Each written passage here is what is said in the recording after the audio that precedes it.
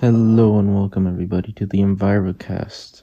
My name is Christopher Cordero, a St. Brendan student and artist that cares a lot about the environment. And no small part due to my previous environmental teacher here, Mrs. Scarpio. She was a fantastic teacher, though sadly could not contact her to be a part of this. Joining us in her stead are my friends Lizzie and Julian, who are president and vice president respectively of the environmental club in this school. What we're talking about here today is the environment and how we treat it. This is a very big issue to tackle and something that affects every last one of us. It's what sustains us and every other species on here. Despite that, since society is industrialized, we've been growing in our carbon footprint. While quality of life has improved, the environment has suffered. We've ignored our responsibilities to protect the earth for too long and need to change our course, not just as individuals, but as a society. I have a few things I would like to say here. Starting off small, we have the discovery of the Rice's whale recently. Sounds nice, right? Well, the reason this discovery was finally confirmed was due to the death of one because of plastic stuck in its gut, leaving it to wash up in the Everglades. And despite being just discovered, it's already considered endangered, likely due to the same plastic that killed it. In talking about trash in the ocean, it's hard not to mention the Great Pacific Garbage Patch, which is probably the largest monument to our failures to protect the environment. Plastic waste in such a large amount creates small islands from the force of the currents pulling it all together. Not to mention that about 70% of marine debris sinks, so there's likely even more on the ocean floor. Now, my final topic on this is going for our interviews, global warming. I think this needs no explanation, but I'll go around. Since the mid-19th century, we've been creating a rapidly increasing amount of greenhouse gases, causing both degradation of the atmosphere, which lessens our protection from the sun, and the greenhouse effect, which traps more heat on Earth.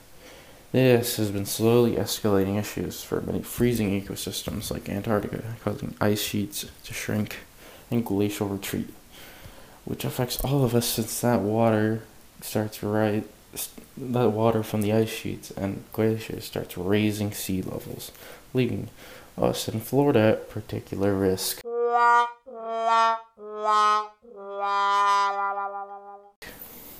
Now, for our interviews. Well, since both of you are two very big proponents of the environment, what event or realization, if any, caused this? So, back in 2018, I was on Instagram looking through my feed, and I just saw this picture of a seal caught in this plastic wiring. And I pressed on the account and I just saw a bunch of these animals being caught in human waste and things that humans had obviously discarded in the ocean and on land. And I just felt like it wasn't fair how humans are so reckless and how humans use so much resources that it harms wildlife, it harms marine life. And I thought that there needs to be more awareness, there needs to be more education towards protecting the environment and protecting the place that we call home. Because, this was their home before it was ours in reference to animals. So that's really where it started for me, where I became very conscious of what I do to help the environment and conscious of what impact I want to make on helping the environment and specifically helping marine life and cleaning the oceans, because that's really important. Especially since we live in Miami and our proximity to the ocean is super, super close and it's literally our backyard. So we need to start locally where we live to make an impact anywhere else. So that's kind of where it's all started for me. And now I am the same way. I try to do my best to help the environment in any way I can, but it has to be an effort from everyone.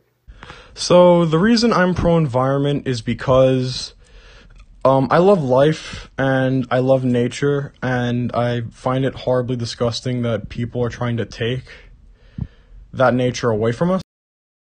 What do you think could be our first steps to cleaning monuments to our failures to protect the environment, like the Great Pacific Trash Patch?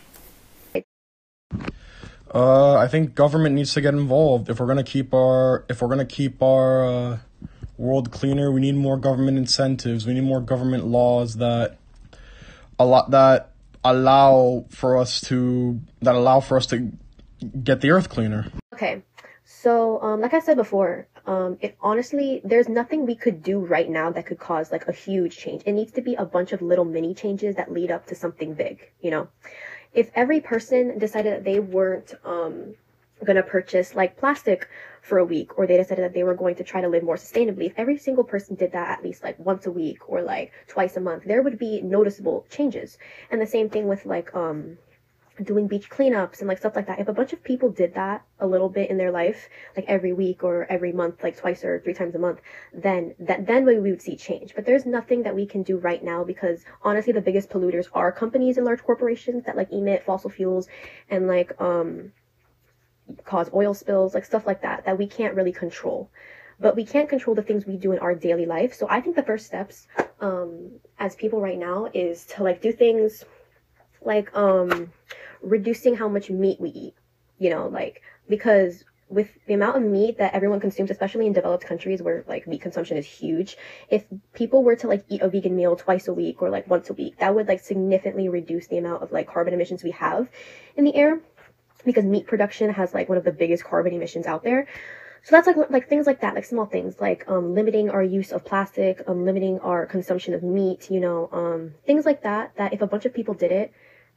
Oh, and stuff like also carpooling, little stuff like that, choosing to ride a bike over choosing to use your car. I know it's hard since like also we live in Miami and like you can't go anywhere without a car, but stuff like that, like carpooling with your friends so you reduce the amount of like fuel you have to use and like stuff like that, and like riding a bike or like walking somewhere if you can, just to like keep our environment and keep our air quality the best we can. Just stuff like that is small, but it makes a big impact if there are many people doing it at like a consistent rate. So I really think that needs to be like something that people integrate into their lives so that everyone can like make a change to better our environment. And our final question. Do you two think that sacrifices to our lifestyle is necessary to lessening issues like global warming? Absolutely. If the government isn't gonna help us, then we definitely need to make sacrifices to help with issues like global warming. Like don't drive everywhere. Start walking more often. Unplug devices that you're not using when they're not in use. Those are just some examples that I think we could do to help out the environment. Honestly, yes, but no, because it's hard to make someone change who they are. You know, like I'm not vegan, I'm not vegetarian, but I do attempt to eat a vegan or vegetarian meal once or twice a week, because I know that meat consumption is a very big contributor to carbon emissions in the air and stuff like that harms our environment and our air quality. So I think people should be conscious and want to make change with not necessarily having to make big sacrifices to their lifestyle.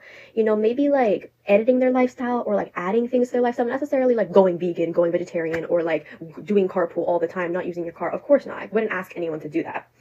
But I do think people need to modify their lifestyle and do things that better the environment, improve the environment, because this is our only home.